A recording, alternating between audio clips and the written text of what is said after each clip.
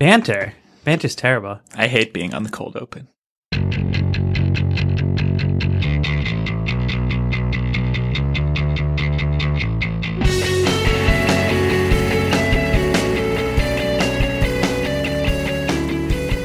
Hello, welcome to another episode of The Weeds on the Vox Media Podcast Network. I'm Matthew Iglesias. Joining me today, we've got our White House reporter, Andrew Prokop, and Tara Golsham, who covers congressional Republicans mostly. And that is a great pair to talk about Donald Trump's relationship with congressional Republicans. It's hard for a lot to really happen while Congress is on recess, but Trump is nothing if not a news machine who has generated through his tweets and rally remarks a surprising level of intra-party dissension over the past week or two. And I think maybe Andrew can help set us up with some of what he's been saying and doing lately. So basically, while on this vacation, Trump has been stoking through tweets, through public comments, and apparently also through private angry phone calls with Republicans, a sort of feud with Republican leaders in Congress and certain key Republican members of Congress who he is angry at for one reason or another. One of the most visible parts of this feud was when technically Mitch McConnell started the feud by offering this sort of mild rebuke of Trump and saying at an event in Kentucky that he didn't have a ton of experience with things like legislation and his expectations were too high. Trump responded by going very nuclear against McConnell, criticizing him in a barrage of tweets. There was apparently an angry phone call, too, where he complained not only about the failure on healthcare, but also that McConnell hasn't protected him enough on the Russia investigation. So that is kind of like the main event here. But there have been a lot of subplots to this feud. Trump has been tweeting at Jeff Flake, the senator from Arizona, who wrote a book criticizing him. And Trump seems to be increasingly invested in the goal of defeating Jeff Flake in his primary next year. Then there's also John McCain, who, of course, cast the deciding vote to stop the healthcare effort in July, and Trump has been stoking some grievances against him, too. So Trump actually flew to Arizona, where there's two Republican senators, both of whom he had some beef with, and one could have used that occasion to try to patch things up, right? And stand alongside them and talk about how much they have in common, but Trump did very much the opposite and criticized them in their home state to a Republican audience. Yeah, he didn't criticize them by name on the stage, but then in case anyone had missed what he was talking about, the next morning he tweeted that Jeff Flake was very bad and that Arizona deserves better. And then in the past couple of days, there's been another thread to this where Trump has been kind of griping about Paul Ryan and Mitch McConnell's legislative strategy. Generally, he tweeted that he had the idea that a way to get a debt ceiling increase through would be to attach it to a very popular bipartisan veterans bill that he actually signed into law a few days ago, but that he complained that McConnell and Ryan wouldn't listen to his great idea. And so all of this together seems to be coming together in a sort of story where Trump is at least positioning himself rhetorically as more and more critical of congressional Republicans and seems to be trying to both hit back against those who have criticized him and also blame some of them for his own legislative failures and the state that his presidency is in right now. There was also a tweet this morning, strange statement by Bob Corker, considering that he is constantly asking me whether or not he should run again in 2018. Tennessee not happy, ! Well, that one's really interesting because a couple of days ago we were talking about this and somebody on our staff proposed the sort of half-joking theory that maybe Trump wants the Democrats to retake the Senate. Of course, that's would be very tough for Democrats to do next year. They are defending so many more seats than Republicans are, And in fact, it's looked like there are only 2 Senate Republicans at serious risk of losing in 2018, and those are Dean Heller of Nevada and Jeff Flake of Arizona. So I said at the time, what I would have to see to believe that Trump is really sort of self-destructive enough to try to be tanking his party's Senate chances is to go after some other Republican who's up next year who's not in any danger, like Bob Corker, and try to pose political problems to him. And then 2 days later, he's just done that. Maybe Trump just has a direct line into our Slack. Yes, that he could be taking political advice from us, but this was provoked. Corker had hit him pretty hard, though, right? What did Corker say? McConnell, I felt like, had said something quite mild, was like, well, Trump is new to this and maybe had some elevated expectations. Corker said that Trump had not shown the maturity and stability that the country needs from a president.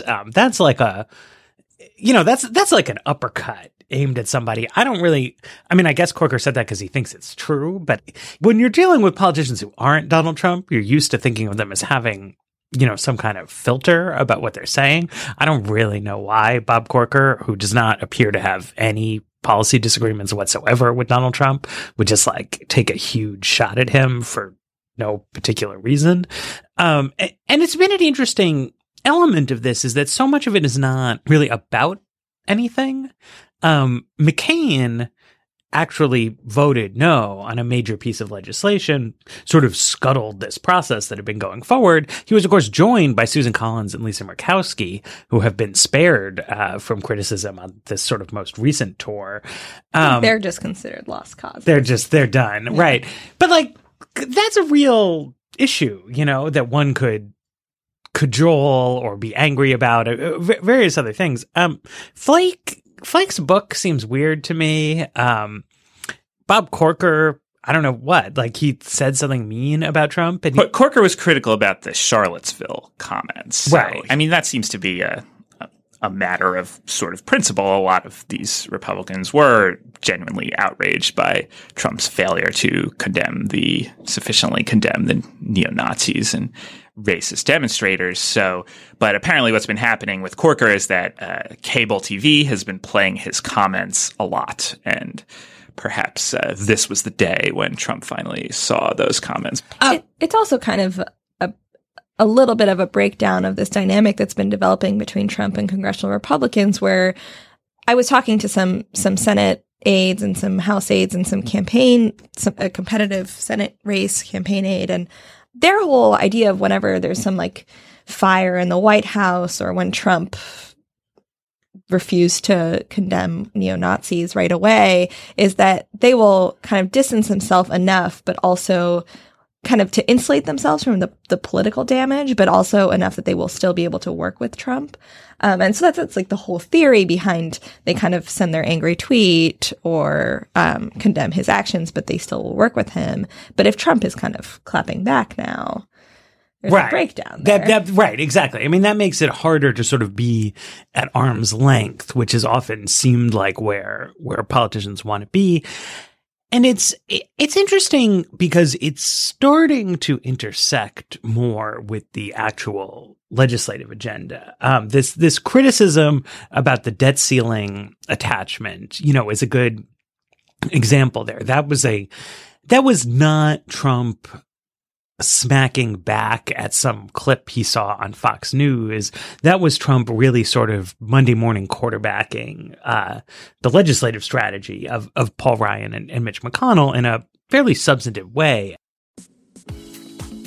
Okay, podcasts are great, if you want to listen to something, but when you want to read, there's really nothing better in a lot of ways than a magazine. It's a traditional form of journalism, and it's traditional because it's really compelling. But the magazine format itself, can be a little bit old and stale, and that's where Texture comes in. Texture is the joint project from the publishers of all the leading magazines in America. They created this great app that has over 200 magazines full of in-depth stories and interviews, all inside one app. They even have recommendations. They have special video features. You could look at back issues all on your phone or your iPad. I like to use it on my iPad. It's one of the best things to do with the sort of large screen of a tablet is replicate the magazine experience, except without the giant stack of back issues on your coffee table and weird things that you can't find.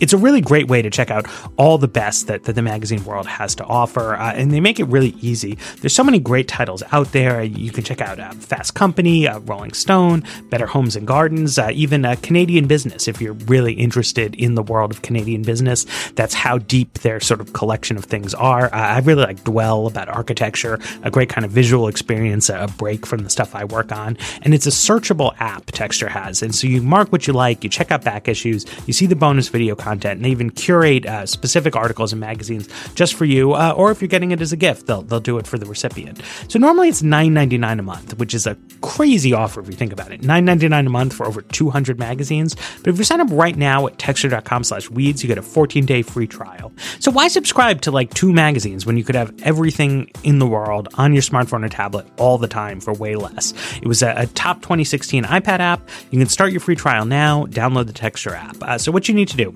14-day free trial if you go to texture.com/weeds. That's 14 days to try Texture for free when you go to texture.com/weeds, texture.com/weeds. Can you tell us, Tara, like what's the deal with the debt ceiling at this point? So we don't really know. I mean, everyone I talk to is like, yeah, we're not sure. We're going to come back in September from August recess and someone will tell us something. And they're pretty confident that it will happen. Like they will raise the debt ceiling. And it was interesting. So Trump basically tweeted that Mitch McConnell and Paul Ryan decided not to tie a clean debt ceiling raise to this Veterans Affairs bill, which passed with bipartisan support right before they left for recess, and Trump signed into law last week. And Paul Ryan's response was, yeah, that was an option. There were reports of it in July, but the deadline ran up on us and we need to get it done. But Trump himself and his administration have been really kind of wishy-washy on what they want on the debt ceiling. Now it seems like there's a consensus they want a clean debt ceiling raise. But for the past 4 months... And that means specifically that they would raise the debt ceiling without making any policy changes to spending, in contrast to the conservative position that you should only raise the debt ceiling if you get a lot of spending cuts to sort of make up for it. But I mean, for the past 5 months, I mean, you hear a different thing from different people in the administration of what they want, how they want to approach the debt ceiling, right? So like you had Mick Mulvaney, the budget director, saying, no, we should attach spending cuts to it. And then you have Steve Mnuchin saying, no, actually, I just want a clean debt ceiling. And Trump hasn't really articulated what he wants either way. Now, I guess he is saying we want a clean debt ceiling. But what that does when you kind of sow confusion, it allows different factions of the Republican Party or the Democrats even to kind of stake their ground in the policy. And I think, you know, it's worth stepping back a little bit. I mean, the debt ceiling issue, this is this piece of legislative mechanics that traditionally had been a fairly routine kind of matter. Normally the out of power party would maybe sort of complain and grumble about it and say, aha, this shows how irresponsible you are. But it would get raised all the time. In 2011, this became a flashpoint where Republicans started talking about using it as leverage to force Obama to agree to spending cuts. The Obama administration semi-welcomed that because they thought they could entrap Republicans into agreeing to tax increases. It wound up not working. Obama agreed to spending cuts. Taxes were then increased after the 2012 election outcome anyway, because they were scheduled to go up anyway.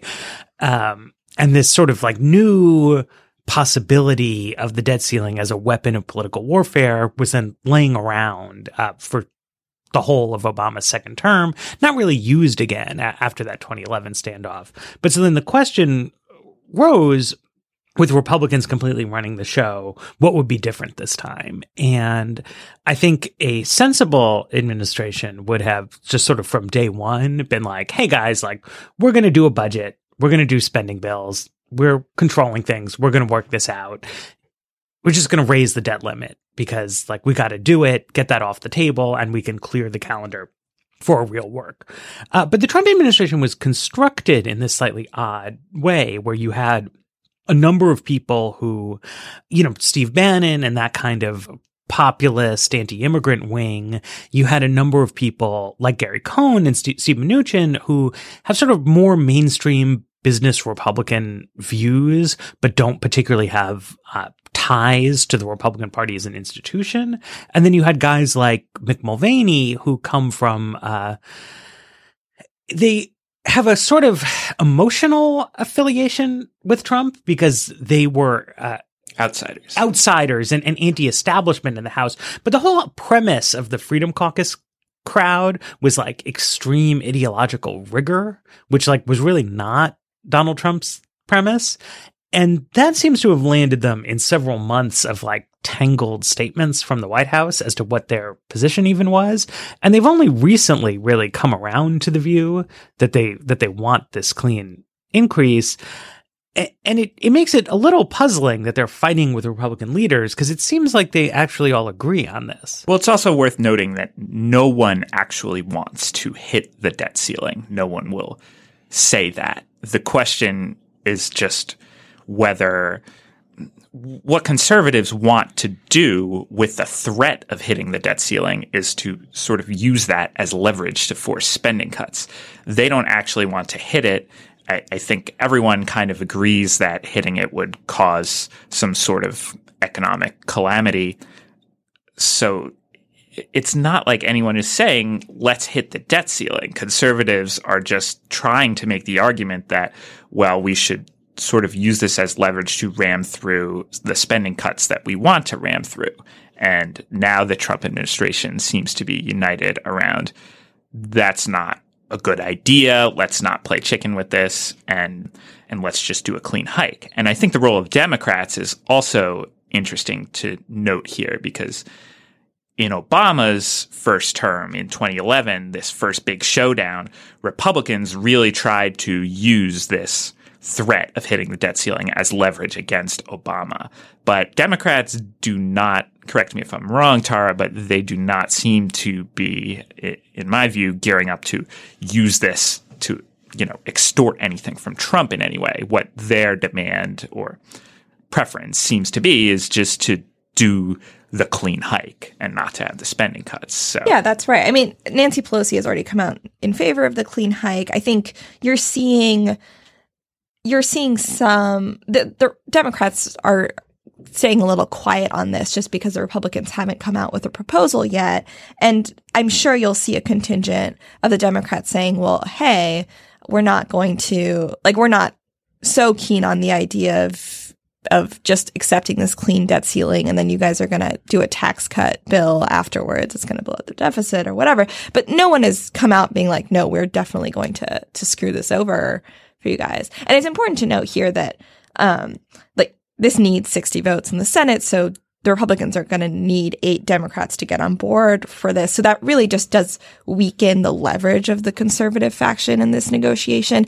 I think from my conversation with them, conservatives they're going to try, obviously, to push for some kind of spending cuts, but they're well aware that at the end of the day, this is going to have to get Democrats on board. And usually that does not result in a lot of spending cuts. But this is where the attaching of it to something like the veterans bill, I think, came in, right? I think it's very clear that if you connected this to another piece of legislation that Democrats were also going to vote for, like the veterans bill, like probably the defense appropriations bill, that Democrats will gladly accept that kind of linkage. There's a lot of discomfort in the party with the idea of monkeying around with this. Leadership really does not want to pick this fight. Most Democrats are not inclined to pick fights with leadership. So everybody would kind of go along with it. But I think there's concern among Republican leaders that they don't want to be seen as squeezing their own members in that kind of way. That, attaching it to the veterans bill would have forced it would have put conservative members in a kind of awkward position, and they didn't want to jam them up like that. But if you try to bring this up as a separate piece of legislation, right, and just say, here's a standalone clean debt ceiling bill, and we are going to count on, 150 Democrats to vote for it, along with a handful of Republicans, I think there's going to be a problem with backbench Democrats with that strategy. Democrats certainly the party leaders don't seem like they want to have that fight, but there's a lot of, grassroots animosity to Donald Trump. A lot of people feel very uncomfortable. A lot of people are not kidding around about resistance on some level. And the sort of plan of having Democrats deliver all of the votes, I think is dicey. I mean, we'll see what happens, right? But it only takes one or two sort of high profile Democrats to go make the rounds in the media with some kind of reason for why you shouldn't do that to start, getting people kind of off the debt ceiling bandwagon. And so I thought, not to say Donald Trump is the greatest legislative genius of our time or anything, but there was a point to, I think, what he was tweeting about that veterans bill that you could have shuffled this off relatively quickly. At the same time, to have done that, Trump would have had to have been clear at the time that that's what he wanted them to do, not weeks after the fact. He seemed completely disengaged from the issue back then and, is ducking back in now with, I don't know why. It seemed like he was bored. Yeah, when reports were out earlier in the summer about the possibility of tying this to the VA bill, Trump's name was not attached to it at all. It was news to everyone that it was supposedly Trump's idea. Right. Somebody said this. There was definitely stories, deep in the weeds Congress stories where maybe they'll do this. And then they didn't. Nobody seemed enthusiastic about it. There was never a follow-up story where Trump was yes, you guys should definitely do that. I bet they could have done it, right? This is the kind of thing where if that had somehow made it up onto Fox and Friends and Trump had started tweeting, this is a clever way to handle it. It would have been a clever way to handle it. But he didn't do that. And sort of ex post facto, and then he also, I do think this is all connected, but he was very much trying to cast the blame on both McConnell and Ryan for the fact that the healthcare bill didn't pass. And I think it's clear, conversely, that some of the post-Charlottesville sort of yelling at Trump from congressional Republicans is in part sublimated frustration over the fact that the healthcare bill didn't work out, because the whole idea was that, whether they loved Donald Trump or not, was that having a Republican president in office was going to let them advance this expansive agenda. And the healthcare bill has really raised the question of maybe it won't let them advance an expansive agenda.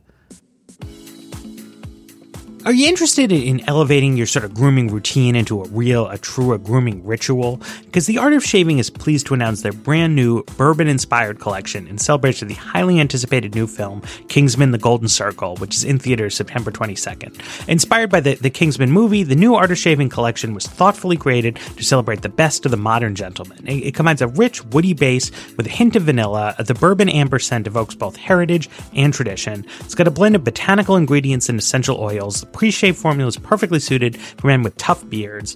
Formulated with skin conditioners and essential oils, the shaving cream helps hydrate and soften your beard hair for a close and comfortable shave. And blended with essential oils and moisturizers, the light and quick-absorbing aftershave balm hydrates and refreshes skin after shaving, leaving it feeling smooth. I've used a lot of Art of Shaving products over the years. They make really great stuff. And the Kingsman collection items are available to all Art of Shaving retail locations and online at theartofshaving.com. They're really excited about it. If you see the new movie Kingsman: The Golden Circle in theaters September 22nd, our listeners will receive 15% off their first order and free shipping by using promo code WEEDS. So to get this offer at any Art of Shaving products, go online to theartofshaving.com, use our special promo code WEEDS to get 15% off your first order and free shipping. Visit theartofshaving.com for this special offer. Be sure to catch Kingsman: The Golden Circle in theaters September 22nd. So I interviewed political scientist Dave Hopkins recently. He runs a blog called Honest Graft, which is really good. And he wrote a post yesterday, which was really interesting, he basically posited that we are going to see, or are likely to see, more and more open conflict between Trump and congressional Republican leaders and certain key members, and that Trump is actually well positioned to win a fight against them. So I talked to Dave. You can read our Q&A at Vox, and it's under the headline, Why Ryan and McConnell Are More Afraid of Trump Than He Is of Them. And I thought that the core takeaway I had from talking to him was that the fate of congressional Republicans and their majorities is just so closely linked to Trump's own political fate that it's really hard to see what they can do to hurt him that won't hurt themselves politically more and first, because they're up for re-election before he is. So if they draw more attention to the Russia scandal, that will only hurt their party's own chances in 2018. If they, start turning over more stuff with Trump's businesses, looking around for corruption, that would also probably hurt the Republican Party in 2018. If they provoke Trump in any way to make him angry at them, that sows more division and hurts the Republican Party in 2018. So I guess what I came away thinking was that in some ways this is less about actually advancing a legislative agenda. I mean, they want to advance an agenda. They can do that in various ways. It's happening on the regulatory front. It's happening with judicial appointments and so on. But, I think that this is really more about fear on the part of the Republican Party, and that the strategy that so many of them have arrived at to sort of try to pretend Trump's Twitter account doesn't exist, to stay on his good side, it really is about fear, because he could do so much to wreck their party's chances in 2018 and ruin their own political futures. I mean, and then conversely, there's a lack of fear, right? I mean, the 2018 Senate map famously is just overwhelmingly tilted toward red states. And I was looking yesterday at the latest sort of Decision Desk HQ forecast for the House of Representatives election. And, their model's not unimpeachable, but they were saying that based on current polling, you would expect House Democrats to get 54% of the vote, which is a lot. That is a bigger than Obama won in 2008 or George H.W. Bush won in 1988. But that with 54% of the votes, Republicans would still hold a majority, and it wouldn't even be that close. Democrats would get 47% of the seats with 54% of the vote. And so that just again means there's relatively few Republicans. It's like really, really, really just Dean Hiller and a handful of House members who are in the position of really plausibly needing to gain the support of people of like Democrats, right? I mean, it's a classic electoral thing that like to win re-election in Missouri, Claire McCaskill is mostly going to just rely on the votes of Democrats. But some of the people Claire McCaskill is counting on to vote for her are people who voted for Donald Trump, and not just people who voted for Donald Trump, like idiosyncratically, but people who voted for Mitt Romney, people who voted for John McCain. She has to convince them that she is in substantive ways like different from the mainstream of the Democratic Party, and that they should like her as an individual and a unique kind of beautiful snowflake. And there are very few Republicans who are in that position. I think because of idiosyncratic Alaska-specific reasons, Lisa Murkowski kind of needs to be seen as a snowflake by her constituents. And you see it in her behavior, which has been like really quite rogue on a number of issues. But they're just, there are a lot of Republican members who are quite safe and quite entrenched, but for whom having the whole party melt down is like a really serious threat to their agenda and their majority and their power. And Trump has the advantage. I mean, the additional advantage Trump has in all of these dynamics is that it doesn't seem like he particularly cares that much about these different kinds of things, right? I think maybe he should care more than he does. I think that if I was advising Donald Trump, I would say that a Democratic takeover of a House of Congress is probably the worst single thing that could happen to your presidency in the next year. You would just be dogged by constant subpoenas of every agency. They would be just digging under every dirt pile for every possible scandal. The Russia investigation there would probably be some empowered congressional investigation that's going much further and much more aggressively than currently exists.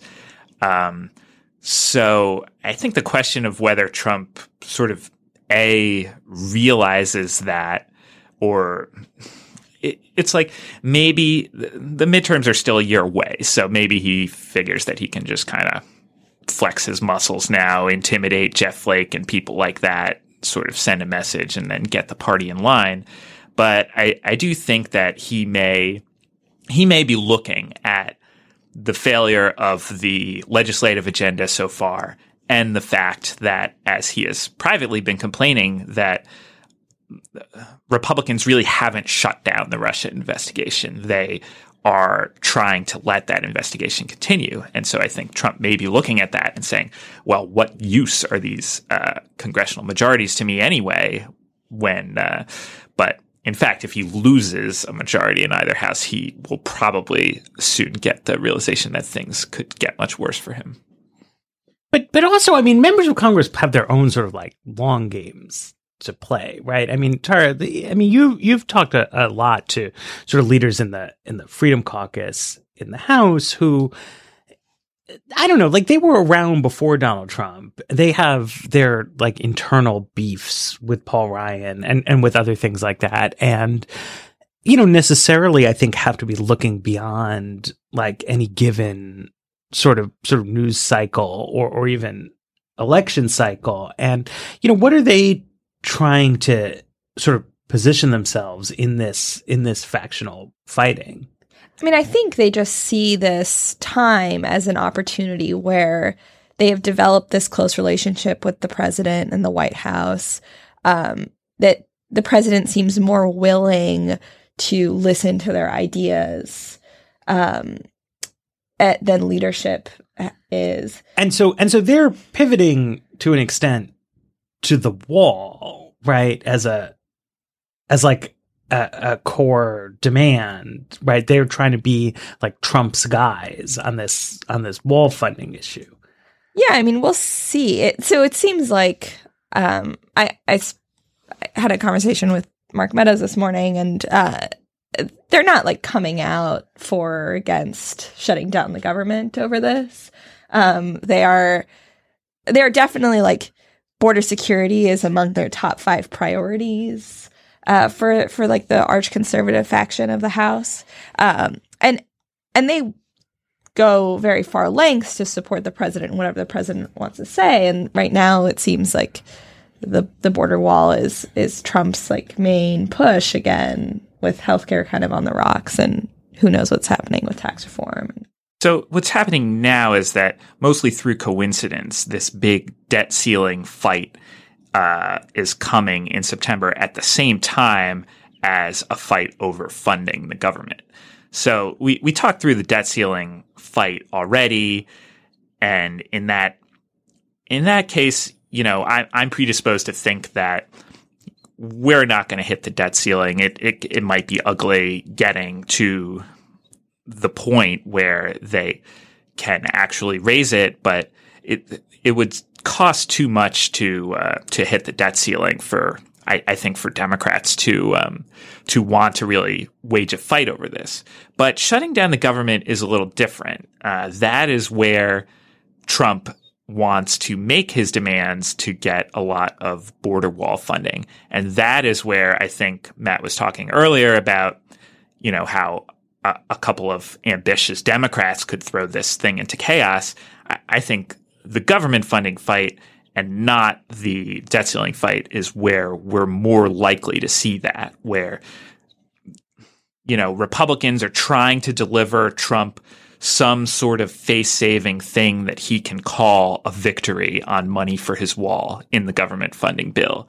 And Democrats will be looking for a way to position themselves as against this, because the wall just has always been so core to Trump's political brand, and that they're really hoping to deal him a defeat on that. I think it's really important to look at the timeline here, right? So as Andrew said, the debt ceiling deadline is the same time as the spending bills deadline. And already we've seen, so the Speaker of the House and a lot of members are saying we're going to pass a continuing resolution to kind of give us some more time to deal with the spending bills, which would basically just fund the government at standard levels, and then they'll have more time to negotiate spending bills, because that, like the debt ceiling, will also need Democrats on board, and it's always kind of this big down to the wire negotiation.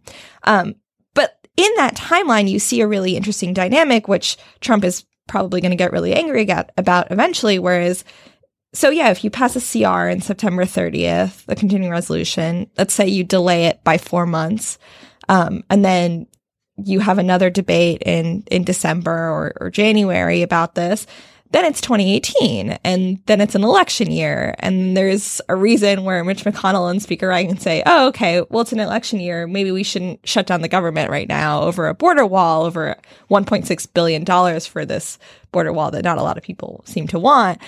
And like, if we're seeing Trump get mad now, if he realizes that that's going to be happening down the line. Yeah, I think the reason why a government shutdown is easier to imagine is because, of course, that it did happen in 2013 when conservative Republicans demanded that Obamacare be defunded in any government funding bill. Democrats didn't want to go along with it, so we had a 2-week government shutdown.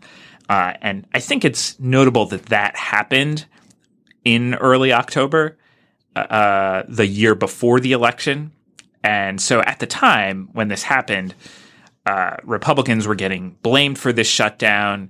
Their poll numbers plummeted. It was viewed as a political disaster for them. And then they eventually just caved and the government reopened. And people moved on to other issues. And there was a full year and 1 month until the next election actually happened. And when that election did come about, Republicans won massive sweeping victories and took over the Senate. And so a lot of people in retrospect were like, oh, I guess shutting down the government didn't even hurt them that much. But my view is just that, a whole year passed in that time, other issues came to the forefront, and also they caved on the government shutdown. If they kept fighting and prolonged it, it could have hurt them more. But I do think that Tara's point that if this can keeps getting kicked down the road into 2018, that's when the election is coming closer and the potential electoral consequences for a painful government shutdown will also be closer. So it might be better for all parties to have this fight and kind of get it out of their system now. Lyft, you guys probably know all about Lyft. Lyft is the ride-sharing company that knows that their drivers are what keep them moving, so they do everything that they can to make sure their drivers are happy on every trip. It's a pretty simple formula. Happy drivers mean happy customers. That's why 9 out of 10 Lyft rides get a perfect 5-star rating. As a Lyft driver, you can earn hundreds of dollars a week plus tips. Want to earn more money? Drive even more. It's never been easier to give yourself a raise. Lyft was the first ride-sharing platform with tipping built right into the app. Getting tipped, it shouldn't depend on your passenger having crumples of bills in their pockets. That's why they built it as part of their software platform. As a driver, you keep 100% of the tips and they add up fast. Drivers have been paid over $200 million since the feature was first introduced. And with Express Pay, you get paid almost instantly instead of waiting weeks and weeks to actually get the money you're owed. Lyft has even taken the guesswork out of pickups. The new AMP device uses color coding to help passengers find their drivers. So join the ride-sharing company that believes in treating its people better. Go to lyft.com/weeds today and you get a $500 new driver bonus. That's lyft.com/weeds, lyft.com/weeds. Limited time offer. Terms do apply. If you like listening to The Weeds in your headphones, you're going to love listening to The Weeds live and in person. And if you are interested in that, I've got some great news for you, because we're bringing the show to the Now Hear This Podcast Festival in New York City this September. It's a great value. One ticket gets you access to all 25 live shows throughout the weekend, so not just us. A huge plethora of great podcasts are doing performances. So go to nowhearthisfest.com to get your tickets, enter promo code WEEDS for $20 off. That's nowhearthisfest.com, promo code WEEDS. I guess if I was advising Republican congressional leaders, I would be inclined to say, like let's give Trump his wall shut down in September, because either maybe we're wrong, like maybe it'll work out great for them and they'll get a wall built. I mean, who knows? Or maybe it'll be a disaster and they'll have to cave. But either way, it's so far from Election Day that that would be an opportune moment to have something politically.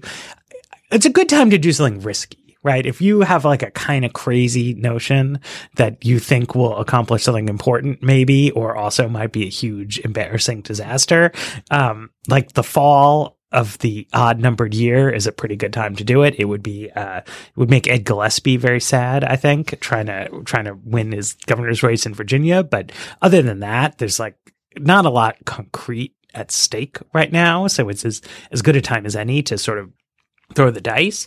But at least the Democrats I've spoken to on the Hill pretty much all anticipate that this will end up getting just fudged a little bit in the short term with some kind of, maybe it's 6 weeks, maybe it's a month, CR rather than an actual September showdown.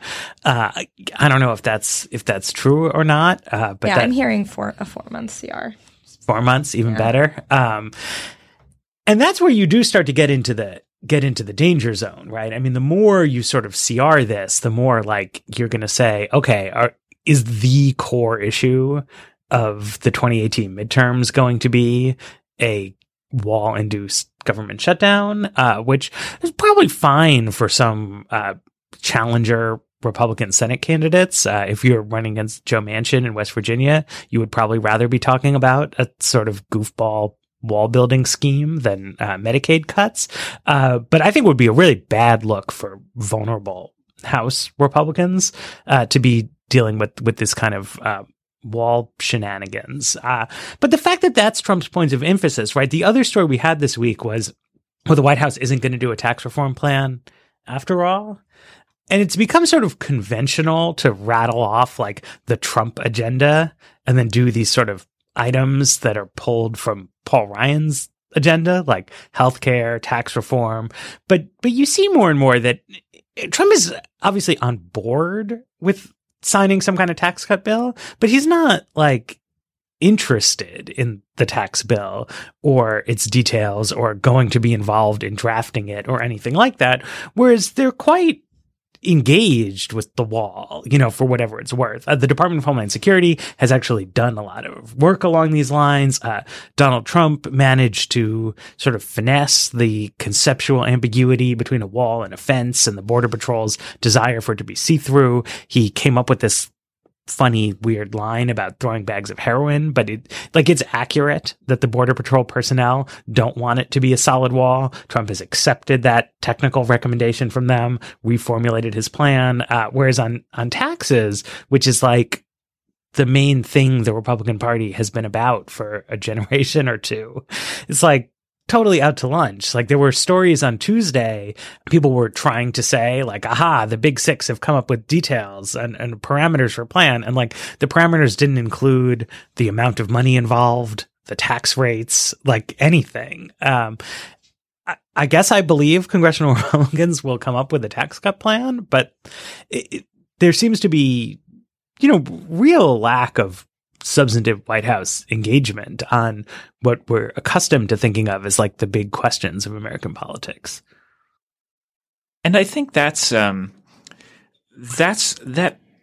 is one reason why Trump seems to be more dangerous to congressional Republicans than he is to them. If he really, really wanted and deeply, deeply desired a big tax cut bill, and he cared about all of those details, then he really needs to keep his relationships with Republicans on the Hill as good as possible. He really needs a savvy legislative affairs team to sort of work them over, to push for his specific priorities and so on. This is what past presidents have done. It seems that Trump really wants to sign something that is a tax cut bill, but he really just does not care about the details in any way, shape, or form. So if that's the case, then he seems to be he seems to have more reason to just sort of yell at Republicans for not passing a bill. Like, all he wants is a bill to pass. He doesn't care what it says or what it does. And this process makes it harder for Republicans to pass a bill in the first place, right? Well, yeah, it's not exactly. Well, I don't know. When he was pushing for health care, it failed initially in the House when he kept tweeting that Republicans should do it. But then when they did fail, they got kind of embarrassed and went to the table and came up with some sort of deal and got it through the House. Then, of course, it failed in the Senate. But I mean, I think they do feel this real pressure to get something done and to not be viewed as failures. But, you know, Trump has sort of proven that he's willing to go so off message, to disregard the potential risks of dividing the party in advance of the 2018 midterms, that they really do have an incentive to try to stay on his good side and do what he wants, because he could just do them so much damage next year by just his own rants and tweets and going off message. Like, why would you, as a Republican base voter who likes Donald Trump, turn out to vote in 2018 if Donald Trump keeps complaining that the Republicans in Congress are, you know, useless and not advancing his agenda and have failed? I mean, that seems to be a situation where you would probably just stay home. And you know, when there's just an opportunity costs thing in terms of the conservative policy agenda. I think that the Trump era has led a lot of people to dust off some various political science concepts. And one that I always like is the thermostatic public opinion, where the idea is basically, you know, when a Republican's in the White House, that tends to push the public's views of things to the left. They start to worry more that, well, we got to do more to take care of the poor and to protect the environment. Whereas when a Democrat's in office, public opinion swings to the right and they say, we got to, you know, let business, you know, do its thing, focus on economic growth. And from what little we can tell from 7 months, that is in effect, right? That with Trump in the White House, the level of public concern about the environment and climate change is spiking. The level of public support for the Affordable Care Act and for government guarantees of health insurance is going up. The flip side of that is that after you take power, you get to govern the country.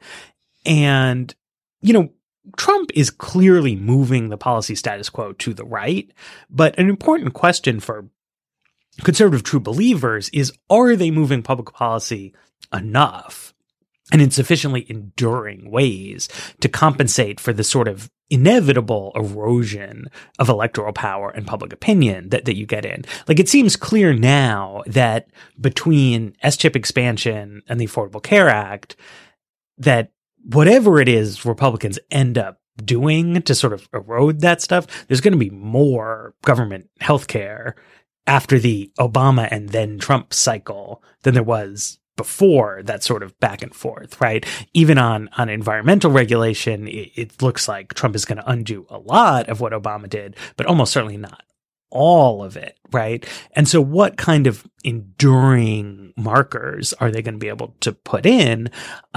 There's a reason that the ACA repeal bills had these huge structural changes to Medicaid, right? And that would do that. That would actually move the policy needle, you know, in a semi-permanent way, in a more conservative direction.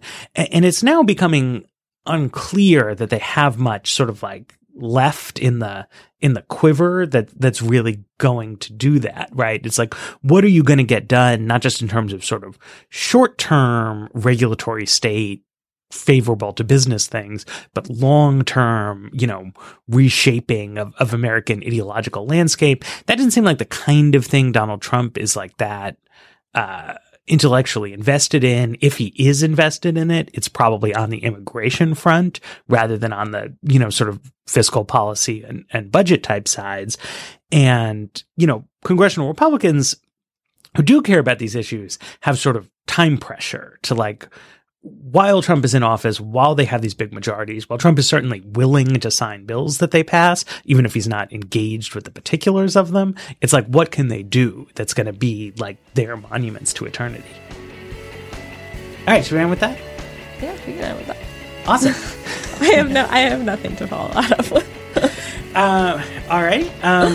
Well, thanks for listening to another episode of The Weeds on the Vox Media Podcast Network. Thanks to Tara and Andrew for joining us. Thanks to our producer, Bert Pinkerton, engineer, Riyadh Shawi, and we will see you next week.